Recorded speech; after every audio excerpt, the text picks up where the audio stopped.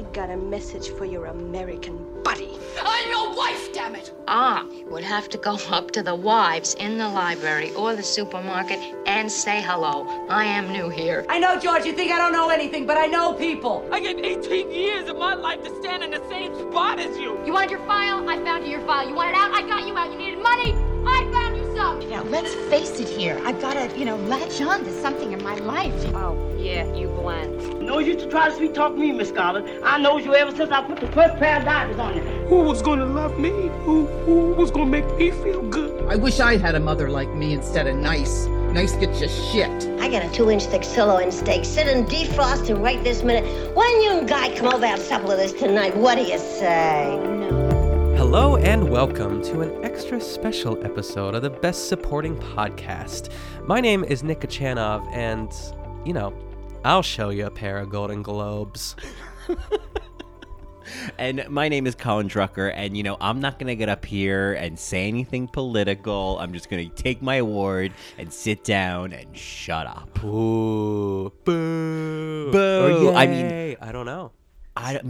Let's just kick it off. Yeah. We are here, of course. We have a few treat things we're going to talk about, but yeah, Happy New obviously, Year, everyone. Yeah, Happy New Year, again, 2020. Yeah, again.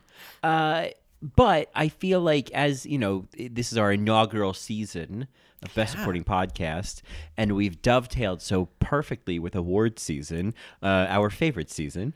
Awards. Awards. So, we would be remiss to not, insert sound of car brakes screeching, halt the brakes for a second and talk about some award shows. Ugh, it's heavens. It's heaven. And I feel like the Golden Globes this year were a strange watch. They were a strange watch. They were I have no problem with people saying political things. I mean, Michelle Williams can have all the time she wants. Oh, yeah, it was lovely. Love that. I think it was like not the dovetail. I've already used that fancy word. That's okay. It was like the bookends of Ricky Gervais at the beginning saying basically saying what I had said of oh, well, just, don't get up here and say anything. Just take your award and shut up.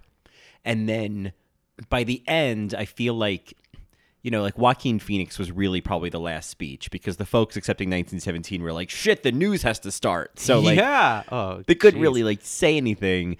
But his speech, his version of getting up there and saying something was so... It was kind of like what I needed to hear someone say, we know this is all bullshit, right? This is just to sell advertisements for the TV show.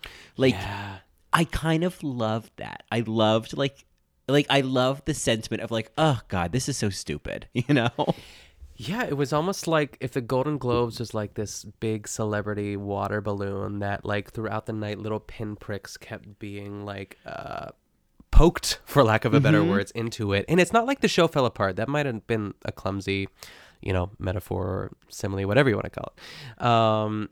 But you kind of got this, it was like this little mini revolution almost. It's but I want to go back to Ricky Gervais, because how did you feel about his monologue? I would just leave it at that. Or him as a host in general. I can open it up the whole night, really. Yeah, I kind of felt I guess he's done this before of kind of, everyone's a little bit on edge of what's he going to say. I felt like this year, maybe because, it's Australia's on fire and, the world's on fire. The world's on fire, so to speak. And so it all does feel a little ridiculous, that he felt a little more over it than it just being a bit of, oh, here comes Ricky Gervais and he's going to say something touchy. It really kind of almost felt real of you know what, fuck this. This is stupid. And I have the stage. They can't stop me. I'm the host. I'm going to say whatever I want. And it was, I don't know. It was somehow perfect, I think, to be, if there's going to be Australia's on fire and, Donald Trump's just kind of playing Risk with the Middle East. I kind of appreciated that there was someone in Hollywood saying, what we're doing right now, not a big deal. Yeah. I mean, I think that's sort of been a narrative for like a while, not necessarily with Ricky Gervais, but I feel that that bit has been used at the Oscars and like not necessarily at the risk of, or, you know, I think the stakes were lower. Like, I mean, there's always been stakes, let it be known too, but like we're reaching this like crescendo of like the world really going down the shitter. And that joke has been used. I've heard it before, really. And I think that he took it, I don't want to say he took it too far, because I almost said that, but I think that there was still, just to like talk on the other side of that, there was still a part of me that just wanted to be entertained for a couple hours, and that I was looking forward to it, and that he kind of snuffed it out a bit at the beginning, but it was soon like lit up again. Like I still had a good time. Yes, everything he said is valid, and we should be saying that. But like you said, it was almost too real, where I was like, all right, now it's kind of killing my buzz a little bit too. But the buzz should be killed at the same time, because like, you know, right? it is a little ridiculous on the surface of things too, to be celebrating all that too. It's weird. I think it's that strange thing that I guess anyone, you know, who's lived in tumultuous times, when you think about, like, not to get super heavy on this fun episode of Best Supporting Podcast, but like, you know, you think of like wartime and the fact that like art was still made and movies were still made and people still had like did things and found reasons to celebrate and reasons to like put it down for a minute. And I'm not saying that like now is the time to put it down for a minute, but I feel like what you're kind of hitting upon, and I totally hear that, and I think it's like, where do we find this balance of like, yeah, there's like there's all this shit going on, but like when and how do you take a mental break from it, you know? I think when it comes to like, when the mental break, I think, is like the Hollywood elite like celebrating each other at an award show. I feel like it's like, oh, this is, it's like too tainted. It's too in the mix of what's wrong. You know what I mean? Like when he makes the Harvey Weinstein joke, I feel like that just highlighted the fact of like, hey, no one here is actually exempt from the world on fire. You know what I mean? Yeah, you all still live in it. You live in a version of it that no one else does, but you still live in it. Yeah, and like you're a part of a narrative of it, you know, like the whole Me Too movement and everything that's happened in Hollywood. It's like you guys are all complicit in it in a way, and I feel like that was then, I think, to that your point of it being like, oh, it killed my buzz. It's like, oh, well, was I just am I being willfully naive to keep my buzz? You know, it's like, but then it's like, well, you know, but then Ellen DeGeneres and Tom Hanks and Kate McKinnon, like there's definitely like moments that are still like, you can't take it away no matter what. These are great moments, you know? Yes, the moments happened anyway, and I think eventually the show found its rhythm again, only for Ricky Gervais to come out every so often and pull the, whatever that piece of the record player is called, the thing with the needle at the tip of it, and then the arm, and then someone would gently just like nudge it with their foot while someone wasn't looking to start playing the tune again. Of it's like, is escapism dead? You know what I mean? Because that's kind of what I was like, is it time to like deal with it and deal with our problems? Is it when is it like I mean, it's been too late for a while too, but it's one of those things like, okay, I hear you loud and clear. It's like, but what I mean, obviously there are things we can do. We can donate to Australia. We can be more woke, even more than we're preaching to the choir. Is that the right turn of phrase I'm trying to use here too? Yeah, it's like everyone who listens to this podcast is probably on the right side of things, I would say. The correct side of things, not the right side. But yeah, I found myself conflicted still, because I was like, okay, Ricky, I just want to get to like Best Supporting Actress. I need to know if J-Lo or Laura but yeah, so great. Yeah, I hear you, and I came like, watching the show last night, and like even afterwards, and reading the articles the next day. Like I've had such mixed emotions about it, and I feel like it's everything we're kind of talking about here, where it's like, I'm with you. I don't typically, you know, we've talked about this, I think the first episode of this podcast, is that you have more of a tradition of like watching the award show, kind of making a bit of a to-do, an appetizer or two, I'm sure. Oh, yeah. You know, and I love that. And I thought, oh, that seems so cozy and koozie, and especially in the winter, you know? But I typically will just like read the highlights the next day. So last night I was like, okay, I'm going to watch this shit. And So I watched the whole thing. I watched every commercial, and it was like, I definitely was having the same feeling of like, when is this going to get fun? Yeah. And then it was like, oh, well, who am I to ask for that? Come on now. And then you're like, well, Patricia Arquette's boobs are really giving me a bit of a thrill. But I guess got there that's 10 minutes before she did to that yeah, stage. talk about some Golden Globes. Yeah. I can't believe she won, by the way. Jesus. She beat Michelle Williams. Oh, wait, no, Michelle Williams won. She did Sorry. not. I got really confused there. Sorry. Yeah. I have to find out who I she mean, beat. which we should get to that topic very soon in terms of ladies winning awards and supporting roles. But yes, I think that's like totally a perfect explanation. Is like people were having a good time. It was fine. There were jokes, but then Ricky Gervais would come out with his note card and be like, "Oh God, all right, well, here comes this asshole," And it was. Yeah, it's like, could he? I'll pose this question, and maybe I'm not going to answer while I ask it. But could he have achieved the same thing without being, or through comedy, or like through a bit? Could he have really been vicious enough to get it across? Like, could the jokes been blue enough and just blue enough to have the same effect, or did he have to do it that way? I think that he could have done a lot of the same material and just had like a big shit-eating grin on his face. You know what I mean? Yeah, like, I think it could have been the same thing. Yeah. Yeah. If anything, it would have even been potentially more impactful because like you're kind of lulled in by like this like fun, exciting energy. You know what I mean? Like somebody being a host, but they're really like ripping into everybody every once in a while. Like I think it would be, I don't know. I guess that then brings up the question of like, is it too late for that? Is it like, no, I'm not going to put on a show. This is stupid. You know what I mean? Time's up.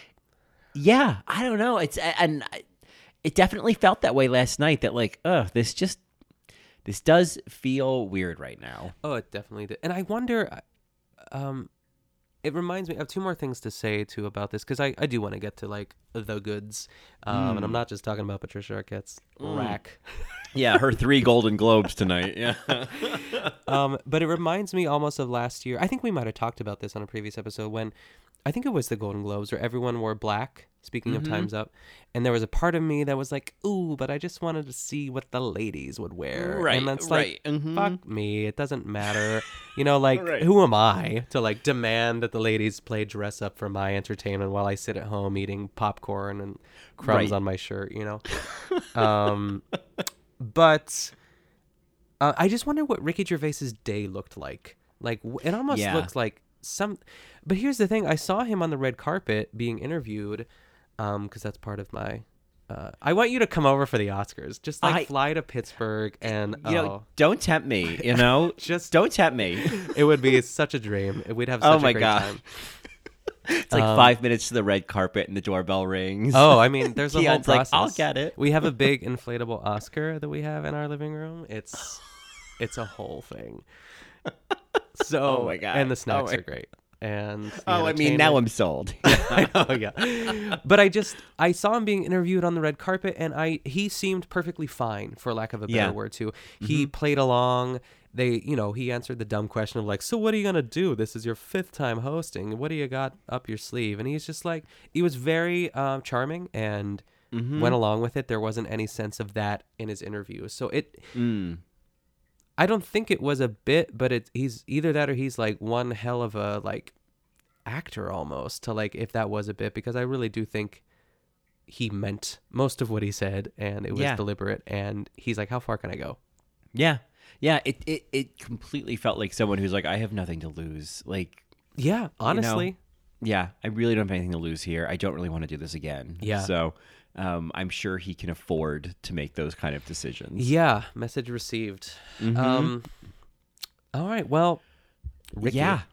Yeah. So that takes care of her. Yeah, exactly. Where do you want to start, Colin? I mean, it's all about the ladies here. It's all about the ladies here. I think that we, let's build up just like as we do in a regular episode, and the final topic will be, of course, Best Supporting Actress. Yes. But I think let's go back and let's talk about some other ladies who won. I mean, let's go back and go to Best Actress, Renee Zellweger winning for Judy. Yeah, I don't know if I'm looking at the Vanity Fair list. I don't know if that'll help us, but we can. I pulled up a list of like it's from the Golden Globes website because it has their pictures. Oh, I love the picture.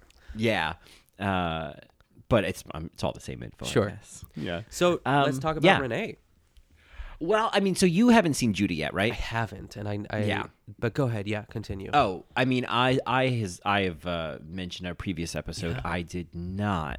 I just didn't like it. I am okay. Well, I did not really enjoy her performance. I didn't really enjoy the movie. That being said, I like the story. Like we kind of talked about, like Julia Roberts winning for Erin Brockovich over Ellen Burstyn, and there's kind of like, if J-Lo were to win, it would be like because this was her career best. Yes. And I kind of just feel like, in this case, it was like, all right, well, it's not necessarily, I don't know if it's Renee Zellweger's career best, but there's a story, it's her comeback, and I feel like that's what people were also voting on. And so I don't know. I'm not going to poo-poo that. You know what I mean?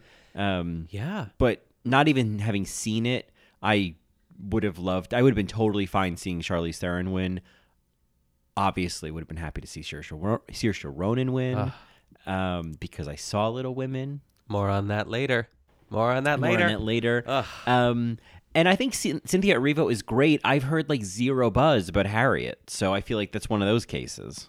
Yeah, I think I just know about Cynthia, and I know about that movie because I'm, a Broadway gay, and I follow her on Instagram, and I'm a big fan of her ever since The Color Purple, and I've kind of been following that journey. So it's on my radar, but it doesn't mean that it's on everyone else's. I think it's like, I'm certainly glad she got the recognition because she could have easily been one of those actresses who got pushed out by someone who was a bigger name. And maybe if she had a couple more movies under her belt, that it could have been a real moment for her. I think that this isn't obviously the last we'll see of Cynthia Erivo. She's an incredible actress.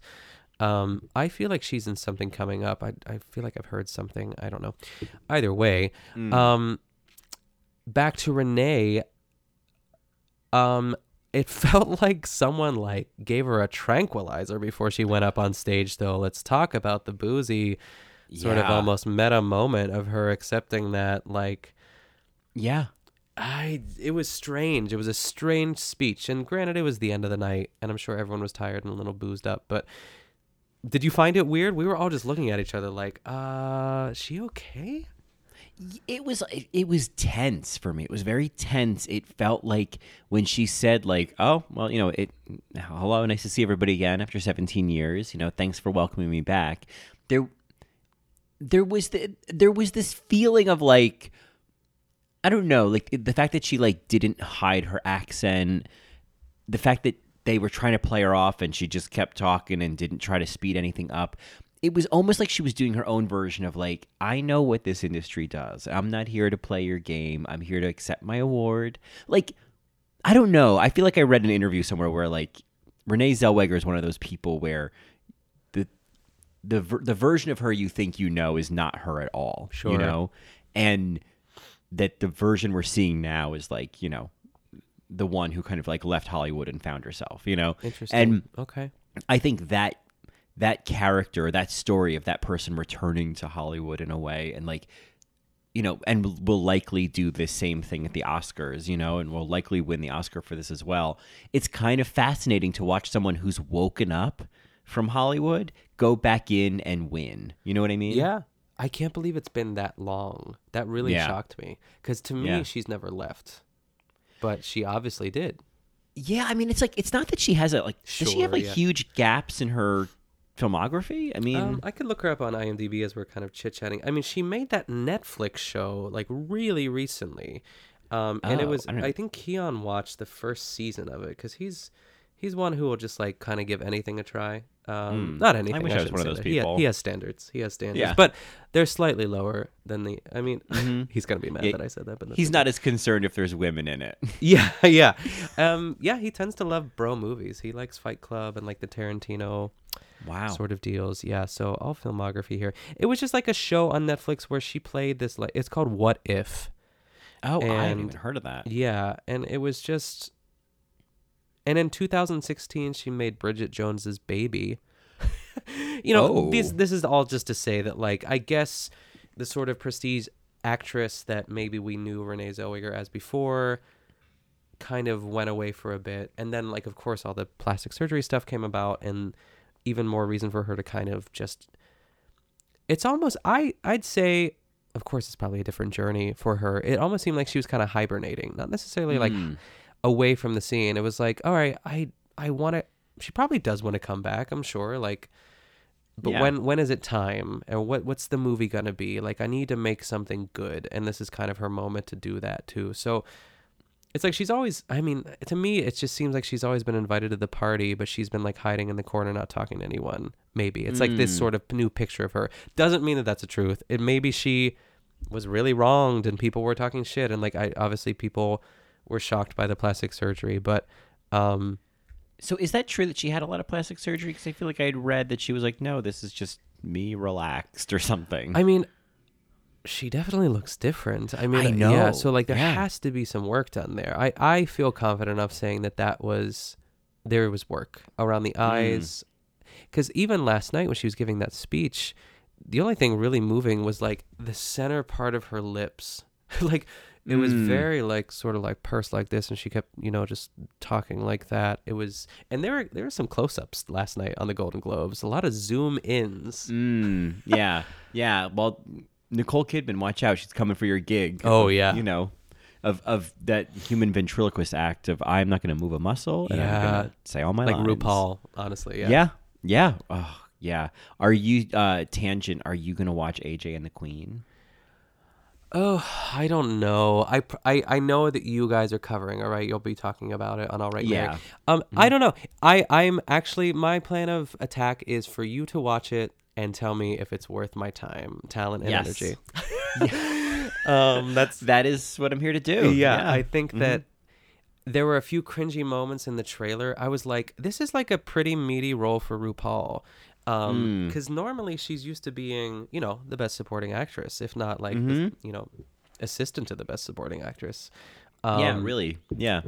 But to have that big of like, and also like she's supposed to be this, glamazon queen that everyone loves. And I saw like a little clip of her doing like a lip sync in the trailer, and I was like, ooh, this is like a little cringy. I mean, no shade to RuPaul. I love her.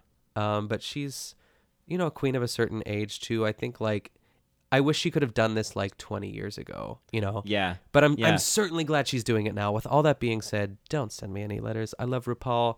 I think that it should be interesting to watch, and I hope it's great. I sincerely hope it's great. Yeah, I hope it's great. I will absolutely fulfill the role of watching it and letting you know if it's great. We're gonna like cover all the episodes. If it's not, we're not. Yeah. 2020 is not the year to be doing content I don't want to do. Ooh, I love that. Yeah. Yes. Yeah. I'm taking the spirit of the Golden Globes, and it's like, no. No. Yeah, we have to go. We have to go. Exactly. So let's carry on. Let's talk about the best performance by an actress in a motion picture, musical, or comedy.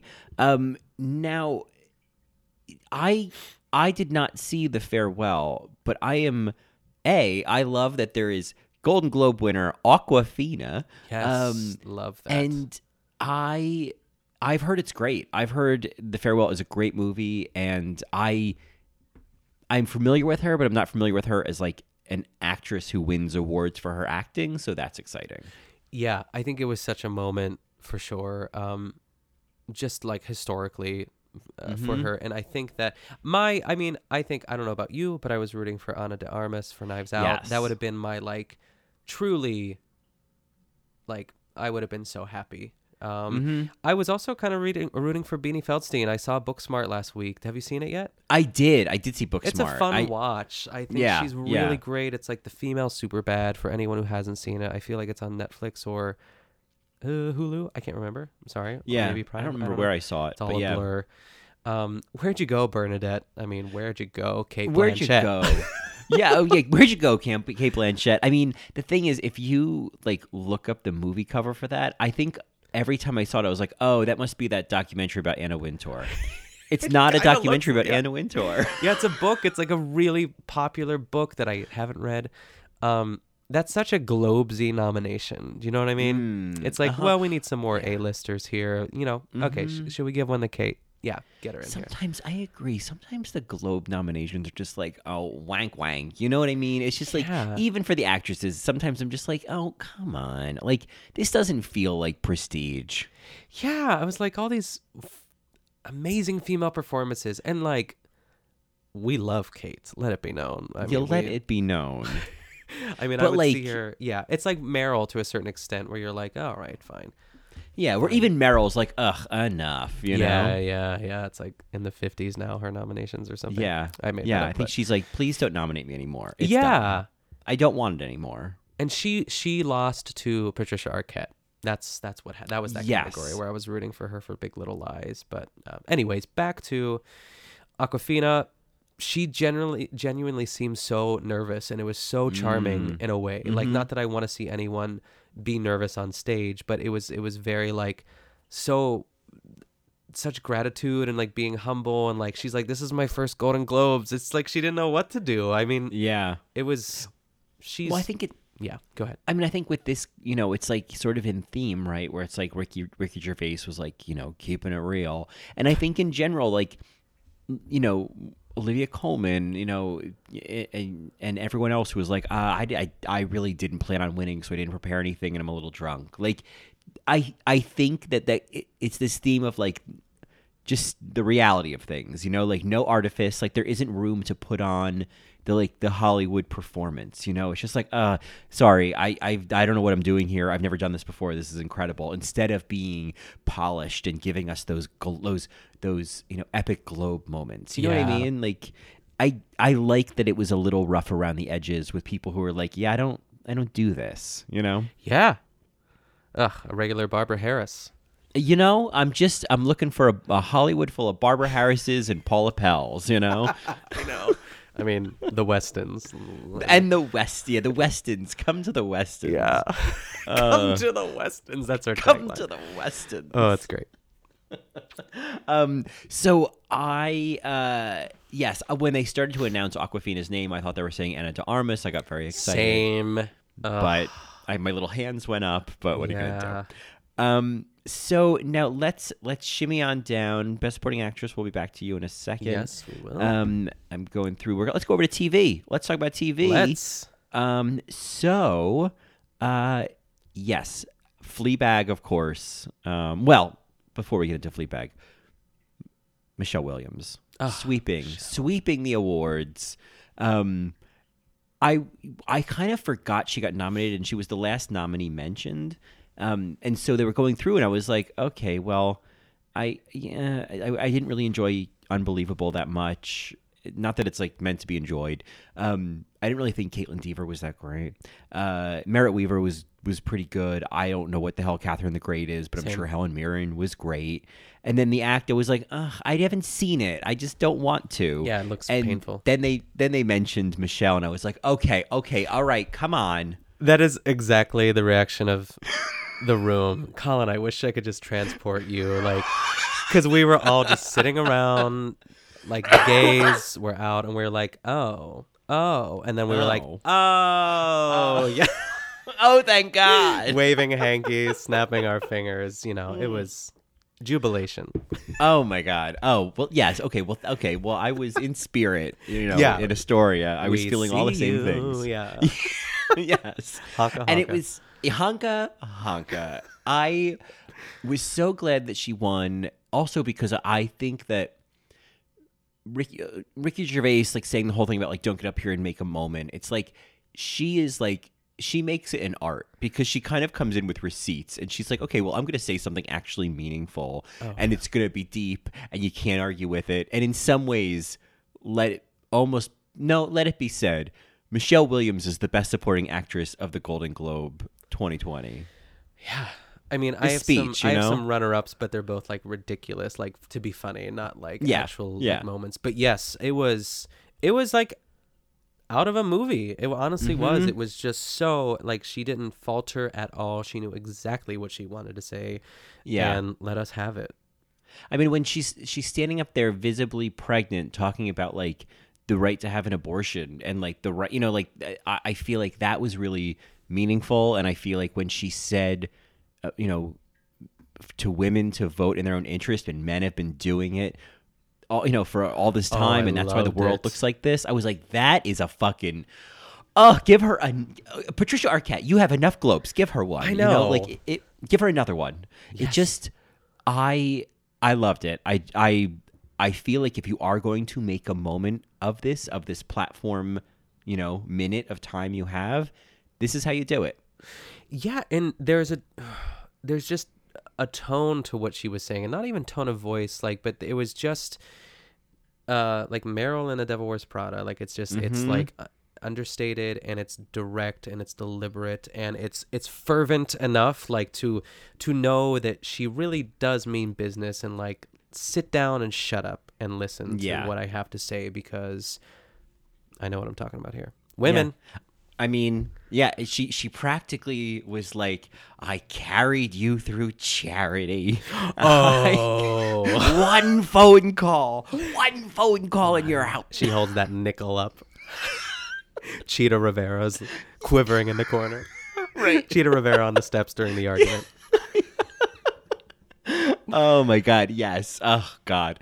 Yes, I feel like that was such a great moment, and I love what Michelle Williams is becoming in, like, the entertainment world, you know? Yeah, I hope everyone is, I mean, first of all, just watch Fosse Verdon if we haven't said that, you know, 6,000 times already too. But she's incredible. She's an incredible human being, and an actress too. And where's her Oscar? Am I right, ladies? Right? I mean, I feel like that's inevitable. I feel like she was nominated for, like, the My Week with Marilyn and Manchester by the Sea. Like, she's gotten Blue Valentine. Like, I feel like it's like Amy Adams, you know? It's just like, okay, when's it gonna bite, you know? Yeah. But I mean, I love that this role was, like, one of those roles that, like, sweeps the awards. Yeah. That anytime she's nominated, she wins, you know? Yes. I feel like, I don't know if this is accurate, but I've been getting the impression that that's similar for Patricia Arquette for The Act. Now, have you seen The Act? No, and I said before, too, that it looks... What adjective did I just use? I can't remember. Painful or something. It looks painful because, like, if there's one thing I can't handle is, like, when someone is being held against their will in a movie, and, like, they're locked in a room or, like, stuck in a house and no one knows they're there. I guess it's just because it's, like, a huge fear of mine to just be abducted and be in that situation. But I just think it's like, and obviously the story ends a little bit differently in this case too, but, like, for anyone who hasn't seen it or doesn't know about it, it's basically like a mother-daughter. And the mother's like, is she poisoning her to make her think that she has cancer, like, slowly, so she does feel, like, ill? And it's a very similar... I think it's all, like, just power of suggestion. I think she just... And I don't know all the details, but, like, literally it's just like, it just...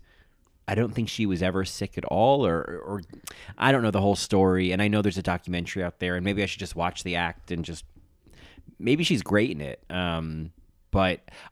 It's so I mean I don't know. It's just one of those things where, like, when I would see, like, kind of the Hulu ads for it, and I would see kind of, like, you know, Joey King in that little getup, and I was like, I just don't want to watch this. I just, like, don't want to spend time with these sad people. You know, like, that was the feeling. Yeah. You know. Did you see that Trixie Mattel dressed up as Joey King's character for Halloween? It is something. So Google that later, because it is. Oh yes. She came out in a wheelchair. Better. It was a whole bit.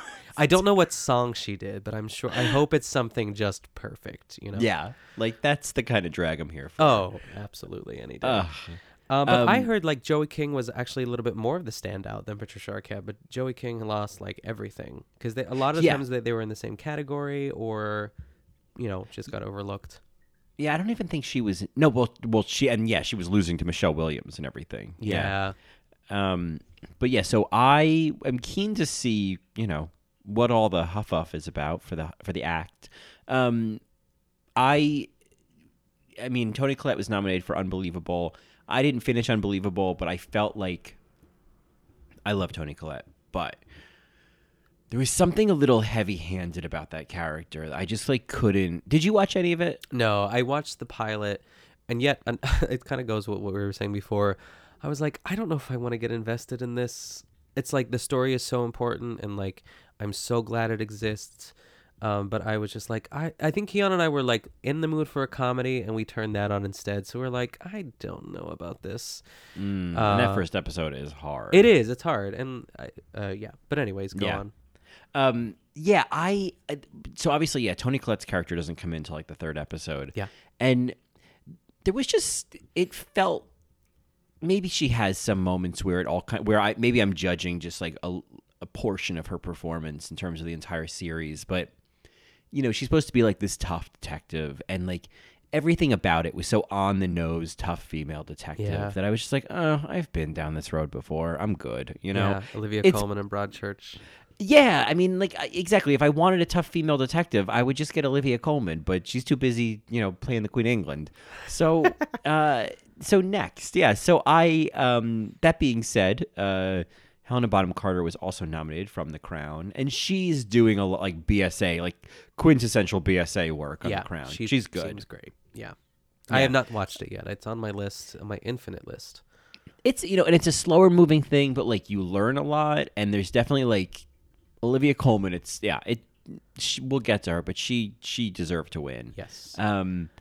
I think Chernobyl maybe falls under the category of like, I don't think I want to put myself through this. Yeah, and we sound like a couple of downers here, but I don't know. I just like to be happy and laugh, and I also love a good like tumultuous story. Don't get me wrong, but it seems like it. I feel like I know what I'm signing up for that, and I don't know if I'm ready for it. It's on HBO, right, or not? It's on HBO. Okay, yeah. I mean, it's like, I don't know. I feel like this is a running theme, right? Of like, I don't know, maybe right now, I just don't need to bring in Chernobyl. I think I'm all good here if I want like world-class devastation. You know what I mean? Yeah, exactly. It's like, I have read it. I can go eat the news, you know? Yeah. So like, it makes sense to be like, I don't really need to watch Chernobyl right now. Yeah.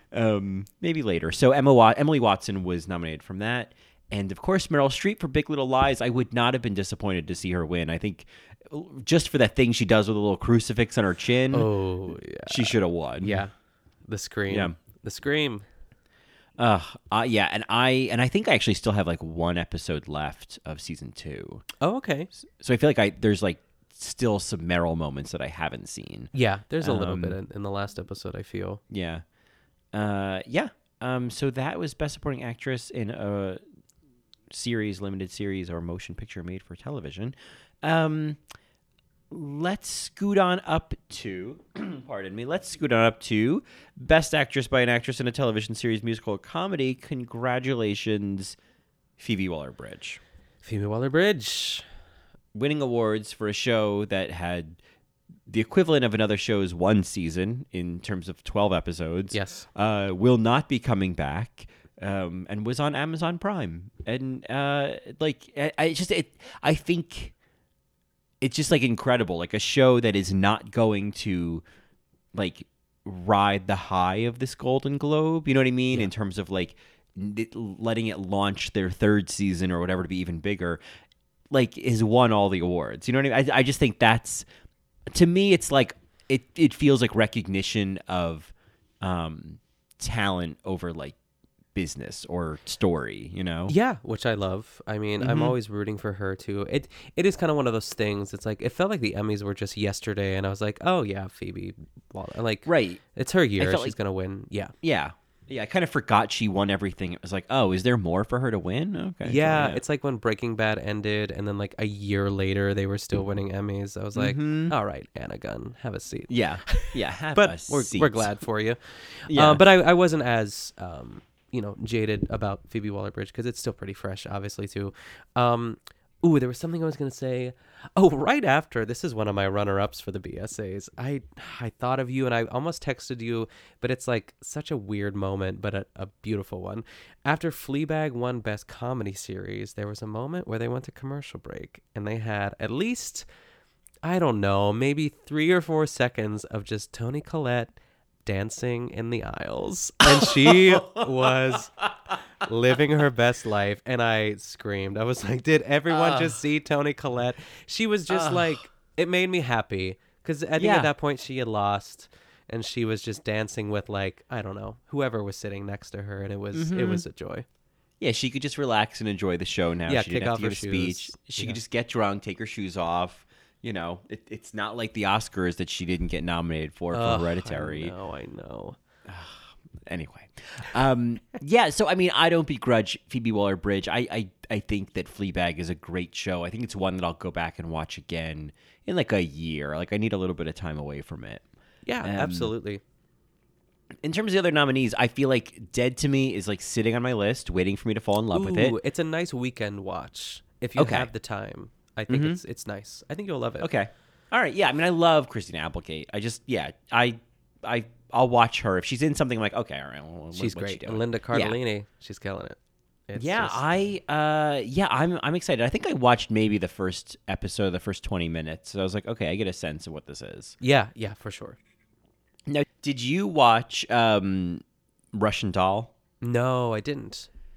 I didn't either, and it's another show where, and you know what, this I think is also a product of, we are in a time of a glut of content, and so we can very easily say, I just don't want to watch that show because I have so much else to watch. It's a female-driven show starring Natasha Lyonne, and you know, it's like, if it was Slimmer Pickens, of course I'd watch it, you know? Yeah, we sound like two like kings sitting on the throne, like just with desserts all around us. Like I couldn't possibly eat, the toffee pudding in front of us, sticky toffee pudding.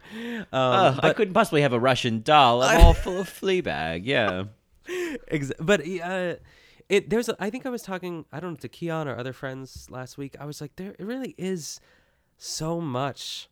And it's such a great I'm not complaining, but it does, even with podcasts like this, like it's such a part of who I am and what I have to talk about, that I do feel a little behind in a way that you have to make these like split decisions. Like, all right, am I going to rewatch The Last Picture Show for my podcast, or am I going to binge watch Chernobyl? You know what I mean? Right. Yeah. I feel like, decisions have to be made. There's so much I have to watch. Yeah. It's like, I guess I don't know. And then sometimes it's also like a mental energy thing of like, especially new stuff. I'm like, I don't have it in the bank to like get into a new thing. Same. My tolerance for TV shows, which I don't know what that is a product of. It's like, I don't know. But I started watching The Mandalorian when I was sick over the weekend too. And it's great. And Baby Yoda is, I mean, he's just adorable. Or she. We don't know yet. Or at least I don't know yet. Yeah, I don't think I'll watch it. I'm not much of a Star Wars person, and I just feel like it's like there's so much there. It's probably easier or better to just let it be and go watch other things. Yeah, no, definitely. Yeah, but I'm not as excited or committed or willing to commit, really. Like I'm always kind of my sort of sign that I'm not interested is if I pick up my phone. Am I picking up my phone, or am I? Is it in the other room and I don't even care that it's there? Yeah. I felt that way about, actually, one of the other nominees. I felt that way about On Becoming a God in Central Florida. Where it was a show that I was like, oh, I'm excited about this. I want to see this. This is a plot line I'd be into. And then it just, I don't know if you've noticed this. It's not that I've watched a lot of Showtime shows, but Showtime shows sometimes have this feeling that I'm like, it's just like, I don't know. I always think, it's like, remember that show Californication? Yeah, I get what you're saying. Yeah, stuff it's like I'm just film like, over it, but it's like this. There's a film over it. Yeah. Yes, that HBO movies don't have. Yeah. Or shows don't have, And I know that's so like, I don't know. It's such a weird way to judge a show, but there was just something about it that just felt like a little shallow. I think like Nurse Jackie was like the rare exception of a Showtime show that like it got a little deeper, to the point that like I didn't feel like it was stricken with Showtime syndrome, Yeah, Weeds was also on Showtime, and was Dexter on Showtime? It was. Okay, so those are also two, or like now three exceptions to the rules. But I get what you're saying. I'm not trying to like prove your theory wrong either. I'm just trying to like scramble and remember where where they're Yeah, from. I mean, like, I feel like The Big C was a Showtime show. That's and a the good first example season, of it, though. Yeah. Yeah, the first season was great, and then it got really Showtimey, or like Shameless. Oh, that's such a Showtime show. The eye roll Colin gave right now was epic. Such a Showtime show. Such a Showtime show. I just can't. So I feel like this just had that that veneer of Showtime. Yeah, I don't know why this. Well, I do know why it entered my head too. It's like I was thinking about snubs. Number one, Schitt's Creek wasn't nominated for anything. There's not too much to say other than that, like that it should have been nominated. But I rewatched.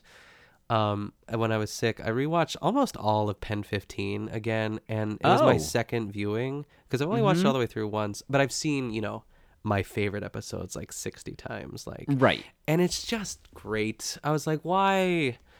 I know. Isn't this getting more? It makes me crazy that people aren't just like gushing over this, and maybe it's because I'm a product of that generation, and I connect with it so much, so I get it. But I think there's just I mean, I'm sure that's part of it. Is like I understand the nuances of it really well, and they're doing it so well, and I'm able to kind of like hold up the receipts and be like, yeah, this is spot on. Yeah. Both in like the references, but also like the emotional landscape, and like it just, I don't know. But then it's like, even if you don't get the references, like the fact that they're doing it so well should still be worth something, Oh yeah, I just listened to your Matreon episode about it, you and Johnny, and it's everything. I was talking to myself in the kitchen, be like, "Yep, that's it. They got it." I'll have to listen to it again. I don't remember what we talked about. Yeah, it's great. Yeah. But yeah, I mean, that's true. I hadn't thought about that. I just wanted to take a quick tangent there. Sorry. Yeah. No, I mean, it made me realize that like, put it in the Westons. Like. Oh, I know. I really think we are gonna do at some point in early 2020. We're gonna do a proper Westons. It's just gonna be an episode of BSP, and we're gonna have best best TV show, comedy or musical, Pen 15. Yeah, and all the nominees have to be female only nominees. Yeah, female only nominees. We have like. It's sort of like how they have like a Cecil B. DeMille like special award. We'll have like, and here's like a Best Supporting Actor award. Oh, yeah.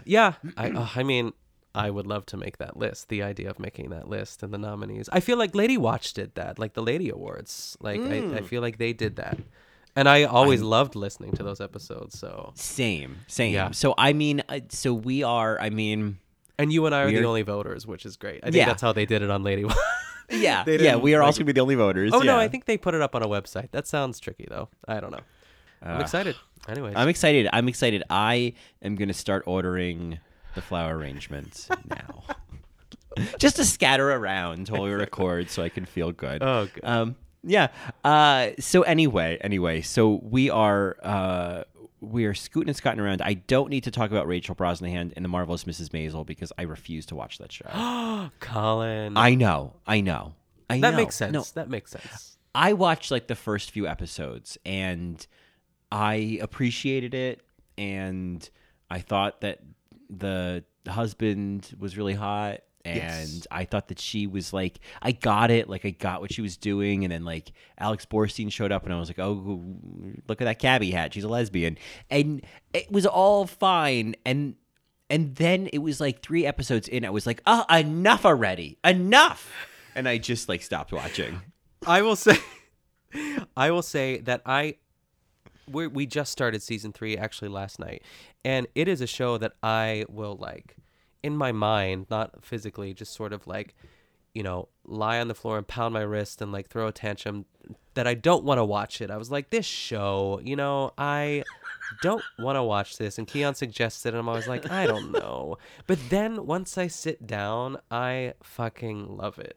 And it's not like Pen 15 level love. It's just like the show is so gorgeous to watch. Like, if anything, and also like, Maren Hinkle, who plays her mother, is my favorite character. Like, there is no one else. Like, I think it's tough. I think I was talking to someone. It's tough to do a show about a stand-up comedian because the stand-up has to be funny, but it isn't the funniest part of the show. Like the stand-up is good, but I'm never like laughing out loud at it. But it's serviceable, I guess, to what needs to be happening. But all the really truly funny stuff or enjoyable stuff is happening when she's not doing the stand-up, which maybe is the point.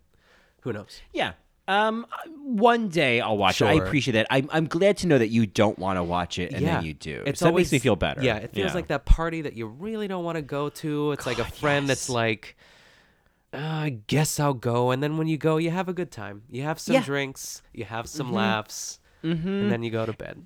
That's like every party I go to. I always go through, I just don't want to do this. I don't want to do this. Oh, God. Like it's raining. It's raining. Outside. It might rain. I don't know. I think my toe hurts. I can't. Like, God. It's just like social anxiety. Yeah. So anyway, speaking of things that I do want more of, best performance by an actress in a television series drama. Let's talk about these nominees and one Miss Olivia Colman winning for The Crown. Yeah, stacked category. Stacked category. I mean, I have not seen The Morning Show, so I don't know if Jennifer Aniston and Reese Witherspoon are doing amazing work. Yeah, I actually take that back. I heard that was like hot garbage, but some people like it, so I don't know. And that is like a... And maybe some people love it. I don't know, but I haven't really heard a lot about that. And they're both great, but it just seems whatever. And it reminds me of like, you know, Where'd You Go, Bernadette? Something like that. It's like we need Jennifer Aniston and Reese here. Yeah. What's this Apple TV though, where it's like what? Talk about things that are not here. I think that's the problem. Is like, well, I can't watch this show, so because I don't have Apple TV. Yeah, so, I'd rather see Sandra Oh swapped in there for Killing Eve. Like, what's happening there? She won like last year. Yeah, so I've only seen like the first episode of Killing Eve, and that's another show where it's like because there's a wealth of things to watch. It's like, well, yeah, of course, like this is women and it's Sandra Oh and it's great, but it's just like things can get voted off the island very easily. So like I think. Maybe John told me, he was like, oh, well, it is kind of violent. I was like, all right, well, put it on the shelf. You know? Yeah, there's a lot of, I mean, because in the title, there's a lot of killing. But I don't watch it, but I watch it through Keon. I'm sure other couples do this. Like because there are shows we agree on and there are shows that we don't agree on. And he'll watch his shows and I will maybe like, you know, come in and just like sit on the couch for a moment and like steal some of his chips and then keep walking. But, yeah, sure. But there's some great Sandra Oh moments. I've caught them. She's incredible. She totally deserved. Did she win last year for Killing Eve? A Golden Globe? I think she did. But she lost the Emmy to Jodie. Jodie Comer won. Okay. I think I need this. I need this to be something where I can just catch some Sandra Oh moments. Yeah. Yes. If anything else, I think that would probably be the one I'd put at the top of your list. But it is violent, so I'm sorry. All right. Well, you know. Yeah, that's all right.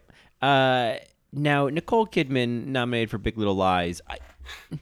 I think that she's good in Big Little Lies. I didn't really love Big Little Lies. Okay.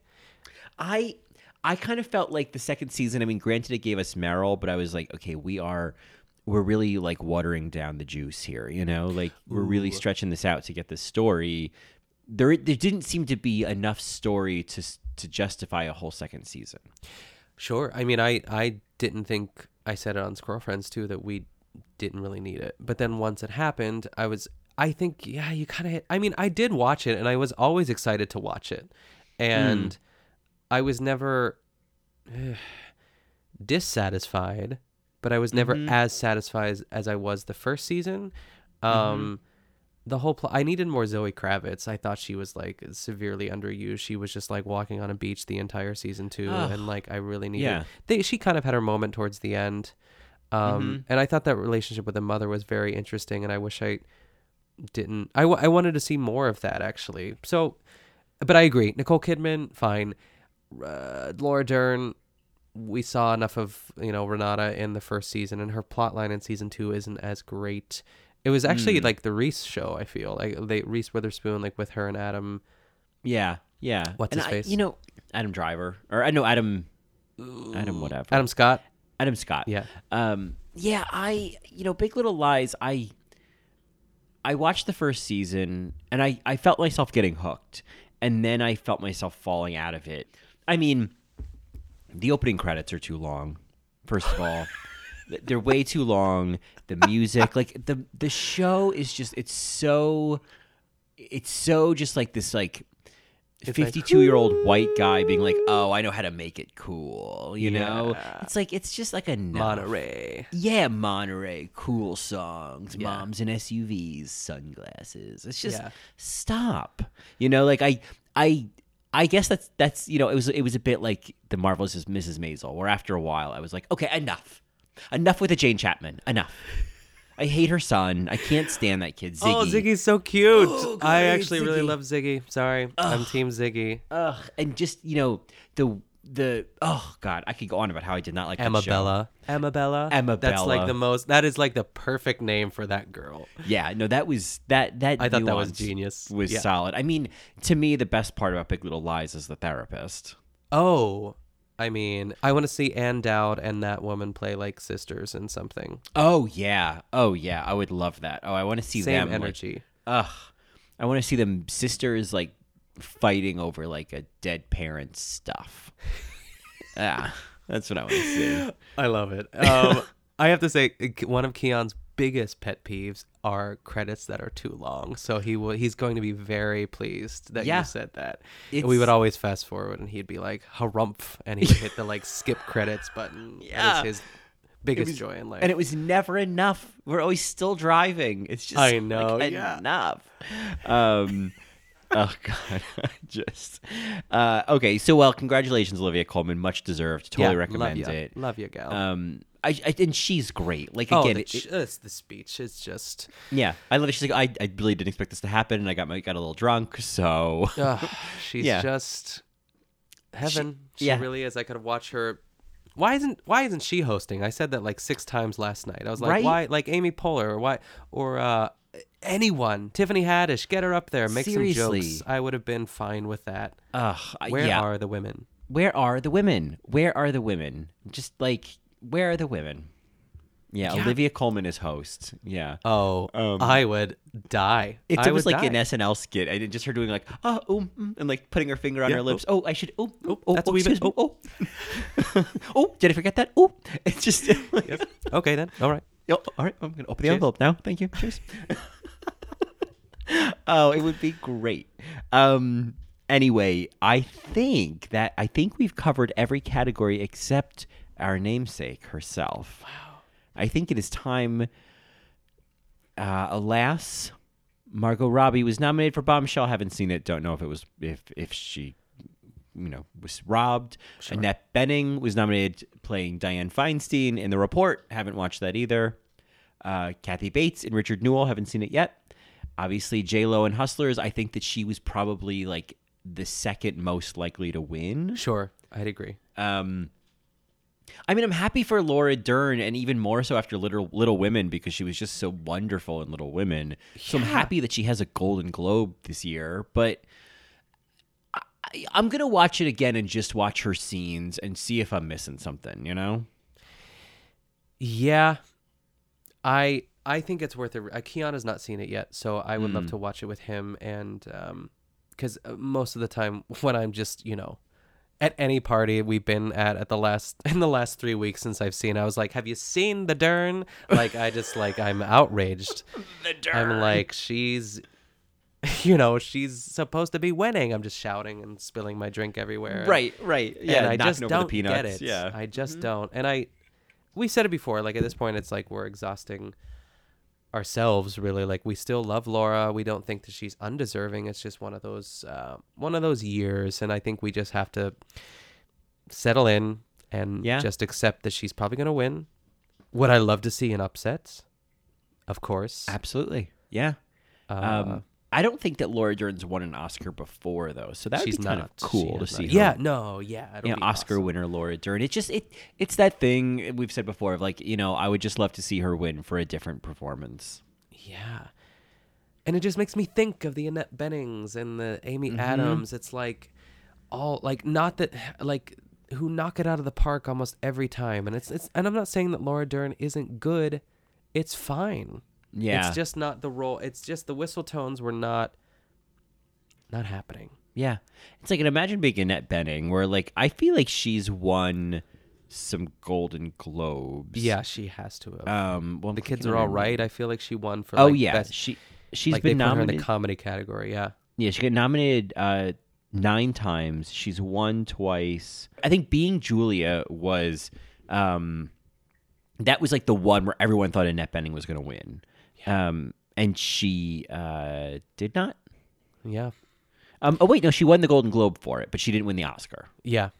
But that was like, oh, everyone thought, oh, she's going to get it. And that was 2004. So I don't know who beat her out. Wasn't it like $1 Million Baby? Was it Hilary Swank?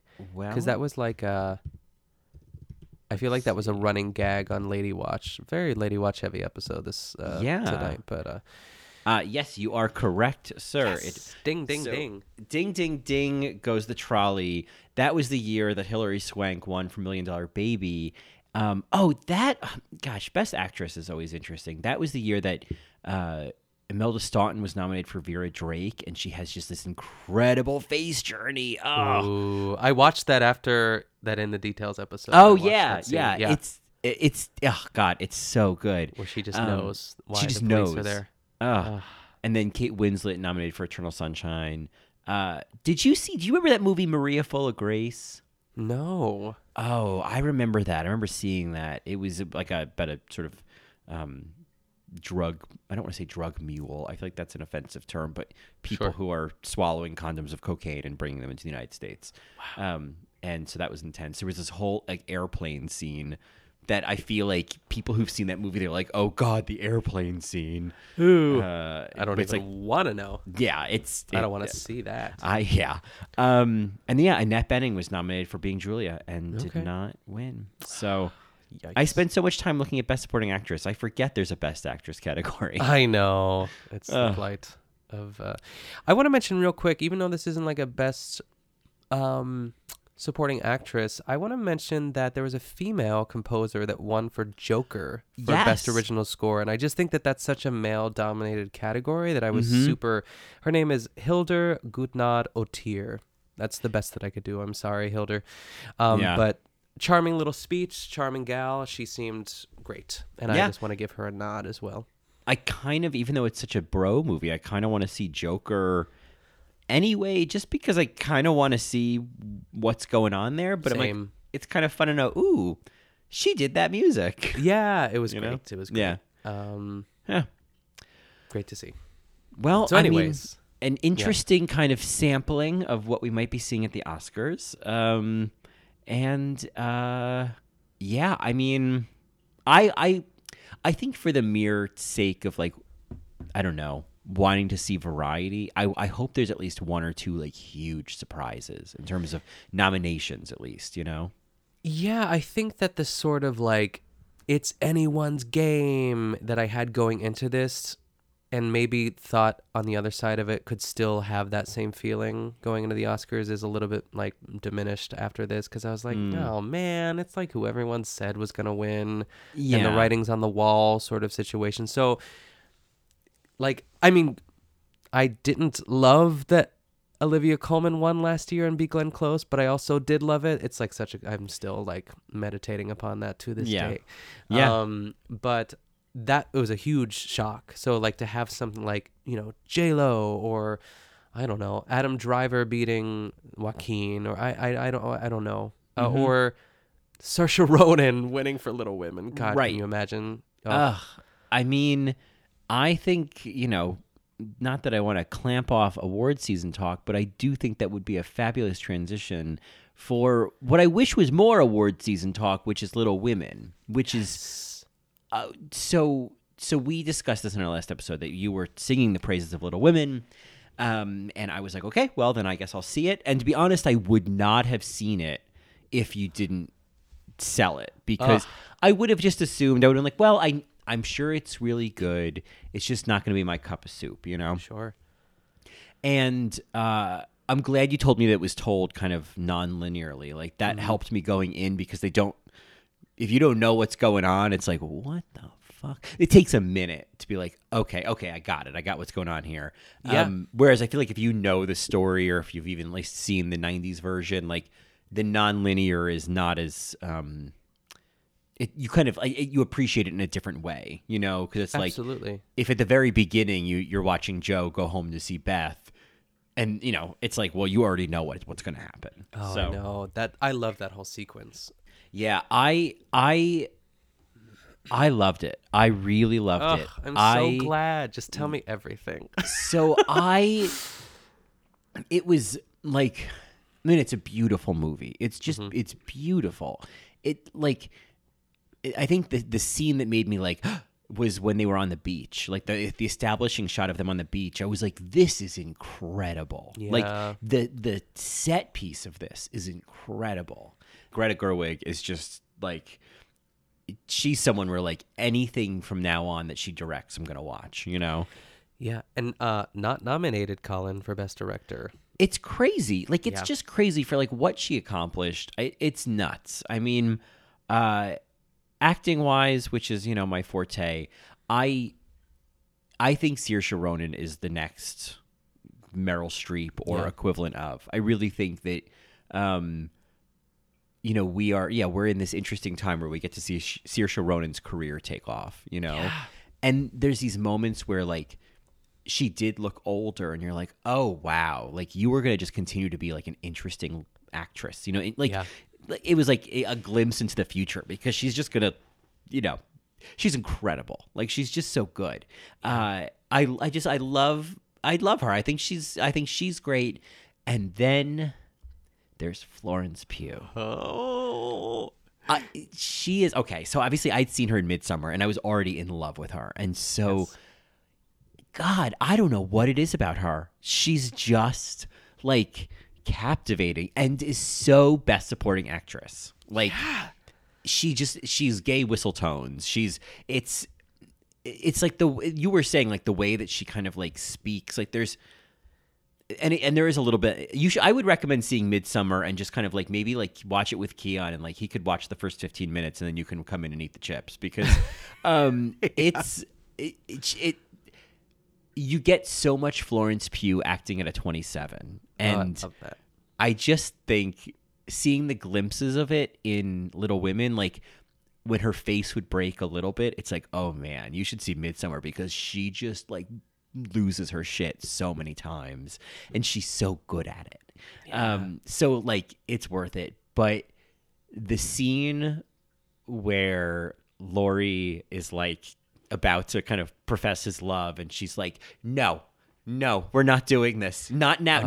Not after I've been in love with you. Like the way she did that, I just, it's the moment. It's the moment. It's the moment she won it for me. And I think that moment, that scene, is a great example of taking like a story and a setting and a time and like an aesthetic that could feel a little detached, or could feel a little stuffy, or not feel emotionally informed.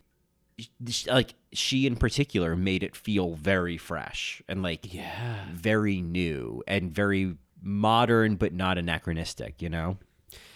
Yeah, there is something about, like, she almost has this sort of, like, masculine quality, and I say that in, like, the best of circumstances. I think there's something about, because I'm trying to figure out, like you were saying before, like, what, you didn't say what is it, but it is kind of that, like, this is the first thing I've ever seen her in, and I knew that she was getting buzz, and, like, she was kind of like the breakout star, and, like, from the moment she was on stage, in my mind, she was on stage. The stage of my mind, I know. At the Westin. I was in the attic with them. right. Trying on dresses. I was hiding in the other chest next to Laurie.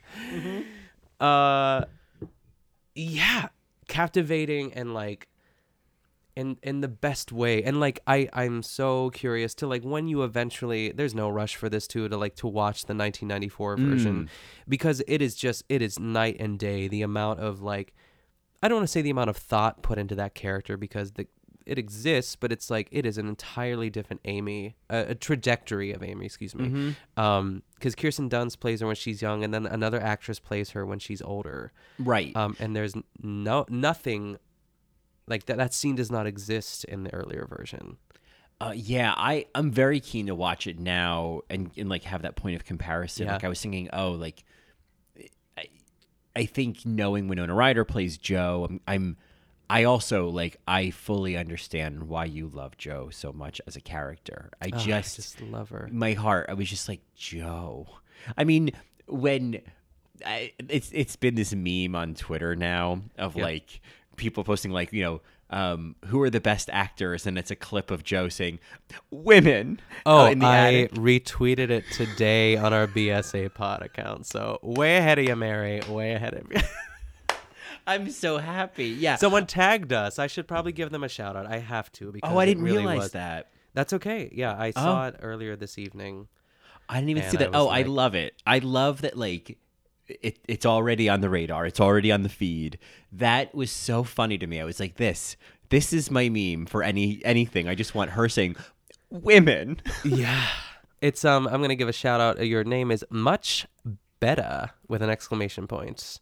Much More Amusing is the handle. And he tagged us in that. He just said very BSA pod. That's all he wrote. I'm so well. Thank you. I think I know who that is. I think he's a Mary as well. Oh, he's a Mary. Yes, he follows both you and Johnny as well. Oh yeah, he's great. Oh no, he's great. He's good. He's good listening. Yeah, I think that is so funny. Florence Pugh. I keep thinking, like as you are keen to have me watch the 1994 Little Women, I am keen for you to watch Midsommar. All right, deal. I know it's scary, and I feel like if you watched it just for like her acting, and like you could kind of like, you could even find some clips on YouTube if you don't really care about like seeing. I could probably curate some clips that like I know won't have anything like scary in them, because there's definitely one scene that like there's nothing scary in it, but she's just like, it's yeah. I'll make a list. Are there jump scares, or is it just like gross? No. So there's no jump scares. Because I think I can handle it. I think I might. I'll definitely watch it during the day. Mm-hmm. I'll watch it with Keon. Yeah, the opening. Snacks. So like there's like there's like a terrible thing that happens in her life, not to her, that kind of like sets things off, and it just has some like really like fucked up visuals of like that like kind of still haunt me. So that I kind of feel like I don't know. It's up to you if you want to put yourself through it. Maybe you could like look up what it is, or I could just tell you. And then after that, there is one scene that is very violent. Okay. It's the old people scene. It's the old people scene. Yes, okay. It's the old people scene. Yeah, because I've listened to your episode, so I feel like that prepped me a little bit too. Okay, yes. So that is that's like the worst of it. After that, it's kind of just like Rosemary's Baby level of intensity. Okay. Yeah. I could handle it. It's long, but I mean, you're going to be just like swimming.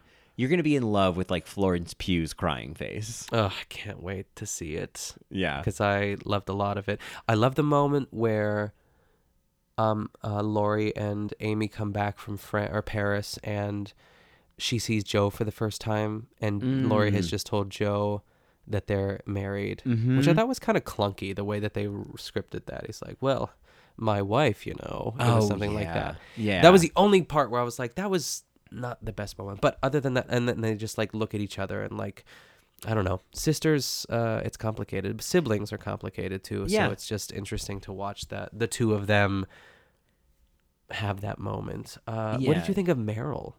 I'm sorry. That's a great question. No, Meryl, I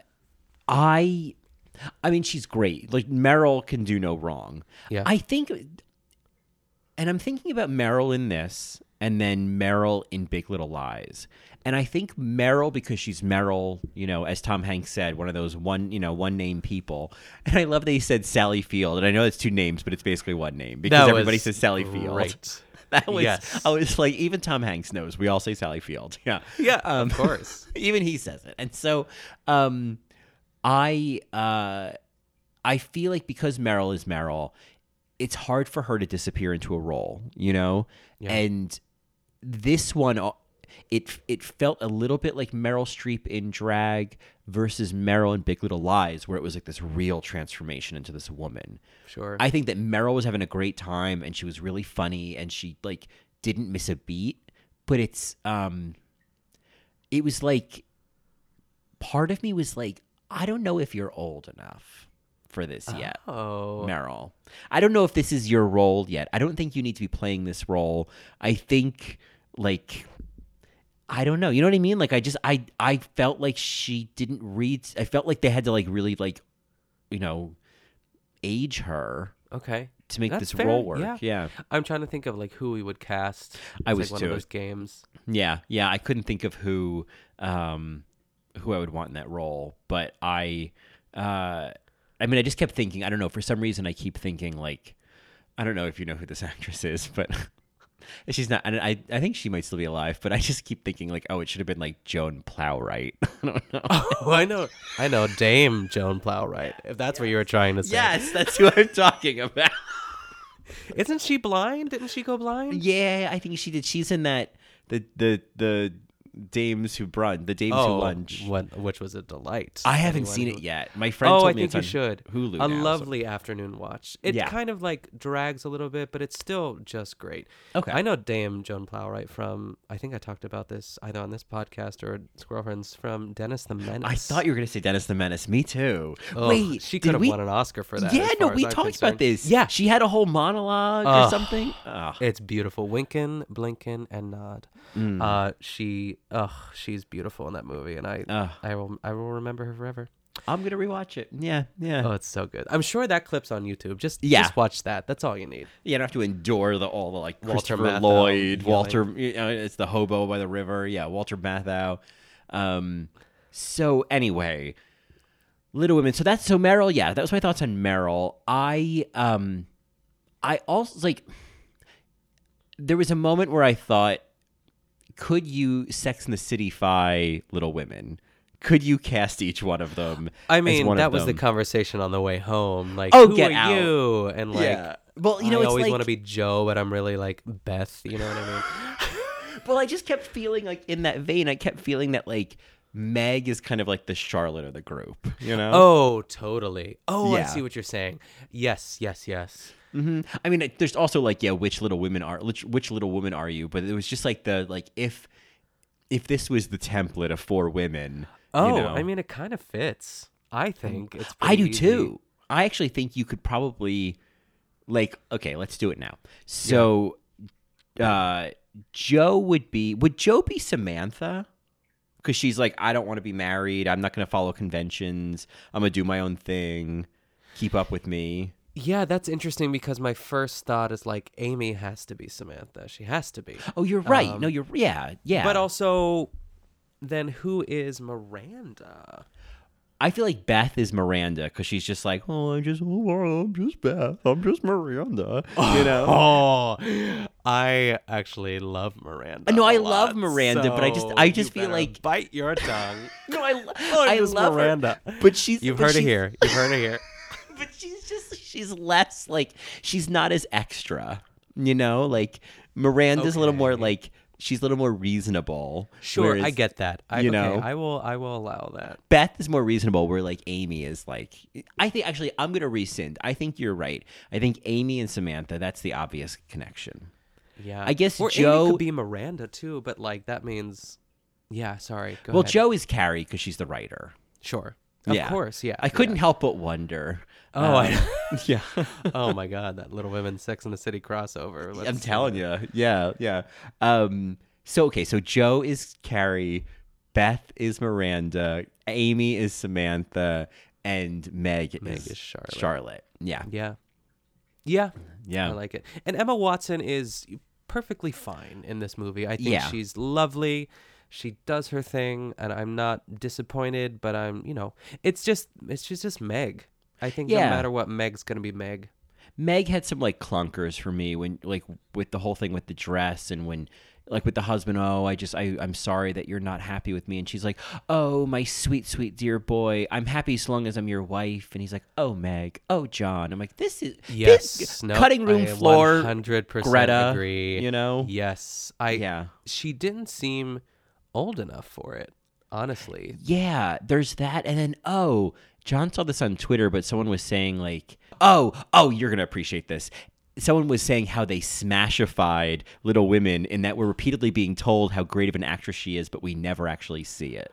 Oh yeah, Karen Cartwright. I mean, Yeah. Colin, you've never watched Smash. No, I know. No, There's it's okay. I'm not gonna lecture, but I I have. will- Yes, I have navigated into waters of Smash fans. I was one night. John's friends came over, and like the three of them were just like, they knew their Smash. They were, smashed. Those are my people. I need. Yeah, they were I your need to be people. there. If only I could just like quantumly tap you in. Like here, Yes. can you come in and Talk take to over? him. Yeah, I'm gonna go lay down. Yeah, Yeah. and so it was and so I recognize that there is a lot to love. I would just love your opinion because there's Yeah. so much to break down. But anyways, it's I for another mean, time. maybe some kind of BSP bonus episode at some point will be some Smash discussion. I mean, there's a lot. There are a lot of episodes. I own season 1 and season 2 she that I owns could it. just mail it to you. Yeah, They're hard to find, but we found them. I mean, Deborah Messing, for God's sake. Angelica Houston. It's too much for me to handle. It's I could too go much. Yeah. So The Little yeah. Women. What did you think of Laura Dern? Just real quick, just to wrap up. Laura Dern. Okay. I have been wanting to talk to you about this since I saw it. Laura Dern does a Sandy Dennis pauses at the top of the stairs moment. I know. And I was like, I was like, I have to go. I need to talk to Nick right now. I know. She does it. She comes back from seeing the poor family, the Himmels or whatever, and she comes in the house and she's there like watching them, and she's just Wiping tears away. Yep. Yeah. And then she puts it on, and I was like, you just Sandy Dennis. Give her the Oscar for this. I for know. This. I know. Honestly, I wouldn't even mind. I wouldn't mind at all. I thought that she was great. I think that like I was so afraid something was going to happen to that woman because I just like loved her so much, Yeah.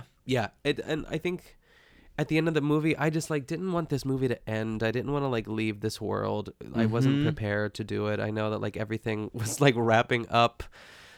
And you could feel it all ending. Oh, I just have to mention the BSA moment for me, besides pausing at the top of the stairs or in the foyer, was that scene with Joe where she says like, I'm angry nearly every day of my life. I've just like, I just like the layers there, like the choice to show us like, this was the BSA moment for that character to be like, this is who I really am. I love that. Yeah. The one casting that I felt strange about was Bob Odenkirk as the father. Yeah, they said that on Pop Culture Happy Hour too, and like I kind of went in thinking that I was like, oh, yeah, and then I saw it, and I was like, oh, it's fine, He's great. It was fine, but also you need someone who you're going to be excited about. Yeah, he plays such ridiculous characters that it's like hard to see him in such like a genuine role. Yeah, fair. That's fair. I don't know who Yeah. I would have liked to have seen. God, I just feel like it almost wouldn't have mattered. I wouldn't have cared. Yeah, Steve Carell, put him in there. Steve Carell. Oh my God, anyone. I think that role was so small. I'm like, oh, whatever. This is called Little Women. I know. Yes. Yeah. I'm so glad you loved it. First of all, I was nervous the whole time you said you were going to see it. I was like, what if he hates? And even if you did, it would have been fine. We would have talked it out. But yeah, I'm glad you enjoyed it. I did. I thought it was great. I will definitely. I mean, there's an earlier version with Katharine Hepburn as well from like the 30s. I don't know when I'll get to that one, but yeah, I think there might be another one too. But I don't know. Very quickly. Because this is like, I mean, it is all about the ladies. And I know he is like the flavor of the month/year. Timothée Chalamet as Laurie. Your thoughts? So, I feel like it's worth seeing Lady Bird because, of course, he's in that as well with Saoirse Ronan and Beanie Feldstein. And obviously Laurie Metcalf giving a face journey of a century. Yeah, that is, I can't wait either. I recommend seeing it because he plays a character in that reminds me a little bit at moments of Laurie, and I guess it's like if I'm thinking of Timothée Chalamet in this, Timothée Chalamet in Lady Bird, and then in Call Me by Your Name, I think that I am what I'm finding to be the commonality is just this like tousle-haired, always knows in the book, doesn't know how hot he is, tortured artist, 23-year-old. And I'm just like, oh, God, stop. Like, I think that Timothée Chalamet is in the Marvelous Mrs. Maisel category for me. It's something that after a little bit, I'm like, enough already. Agreed. I think I would say that Christian Bale is my like forever Laurie. He just is. I think that it was very. I was like in love with him during that like time in my life too, because I was, how old was I? Oh God, I was born in '86, so I was not. Yeah. I was like barely like just under 10 years old, but I'd seen it a little bit later after that, I think too. But I just think that he's so to see this like. I feel like such a grandma saying he's so skinny, but he is skinny. Yeah. I just need someone with a little bit more meat on his bones. Am I right, ladies? Am I right? Like, yeah, he's a bit of he's just this little pipsqueak who's like, oh yeah, I just had Skittles for lunch. It's like, oh, stop it, Timothy. Have a sandwich. I know, and I think there's something about him that if he sticks to those brooding character types, that he'll be fine. But when I see him trying to be quote unquote like joyful or like rambunctious, that it just makes me want to leave the room. Oh, you know what I mean? I know exactly what you mean. It's so cringy in a way. When he came out, because it's a very famous scene where he hides in the attic and he comes out and he's supposed to be so charming and like believable as someone who can play and has a sense of adventure. And Christian Bale does it beautifully, by the way, for the record. Yeah. And Timothée Chalamet, it just seemed a little forced. And of course, the women are laughing at him. I was like, I almost just wanted to be like, don't laugh at him. Like, he hasn't even earned it yet. Right. Just because he's cute. Like, make him earn the laugh. Yeah. I was like, girls. Yeah. Let's learn something now. Yeah. But I see the charm and like, a lot of my students who are in high school right now are like in love with him. So I get the draw, and I get why they cast him as well too. Like, he looks aesthetically pleasing, and he's, you know, he's like made of marble, but he's like skinny marble. Yeah, exactly. Yeah, it's a marble slab, you know, and yeah. I need a bit more of a bust. You know what I'm saying? I know what I'm saying, Patricia Arquette. She knows. She knows what I'm looking for. Oh wow. I don't even know if we get played off on these episodes. I mean, yeah. I think this is kind of like, I think they're like, no, guys. Wrap it up here. Yeah, you know, you guys just, when you're done, you're done. Just turn off the lights, you know, when you're done. Yeah, leave the key in the mailbox. Yeah, totally. Yeah, the cleaning lady will get it in the morning. Yeah. Lost my glasses. And I may need to put them on dramatically at some point. But anyway, I think that it's funny. We said, "Oh, this might be a shorter episode," and we're coming in at our usual window. So yeah, I'm happy with it. I'm not mad at that for an episode where I think we both just showed up at the end of a Monday and said, "All right, let's see what we can bang out." Yeah, I'm proud. I'm proud of us. Not bad. Yeah. Well, I guess. Since we're not being, or maybe we'll be played off, who knows? But if you want more of us on social media, the BSA Pod specifically, you can go to @BSA Pod on Twitter, and you can email us with any of your thoughts about the Golden Globes, Little Women. Who else have we mentioned? Everyone. Every nominee. Timothée Chalamet. Every lady nominee from the Golden Globes. Any of them you want to talk about? Maybe you want to talk about Knives Out. Maybe you want to talk about Ana de Armas. Maybe you want to talk about Michelle Williams. Ricky Gervais. Is there something from Unbelievable that we're missing about Toni Collette? Yeah. Convince Colin to watch Mrs. Maisel. You know, give it a try. Yeah, The Act. If not Mrs. Maisel, then The Act. Someone sell me on The Act. Okay. Fair. Yeah. But if you have any of those thoughts, send us an official email. Oh, I'm doing Squirrel Friend stuff. Send us an email to our official email for the podcast, which is SFZH. I'm just kidding. Which is thebsapod@gmail.com. And of course, if you want to get more of me as well, you can find me on my podcast In the Details, a celebration of nuance. planning the lead here. I believe I may be recording the second annual Nuances very shortly. And, of course, you can find me on All Right Mary every week talking about Drag Race and other drag competition reality television shows. And you on Twitter at Colin Drucker and Instagram at Colin Drucker _.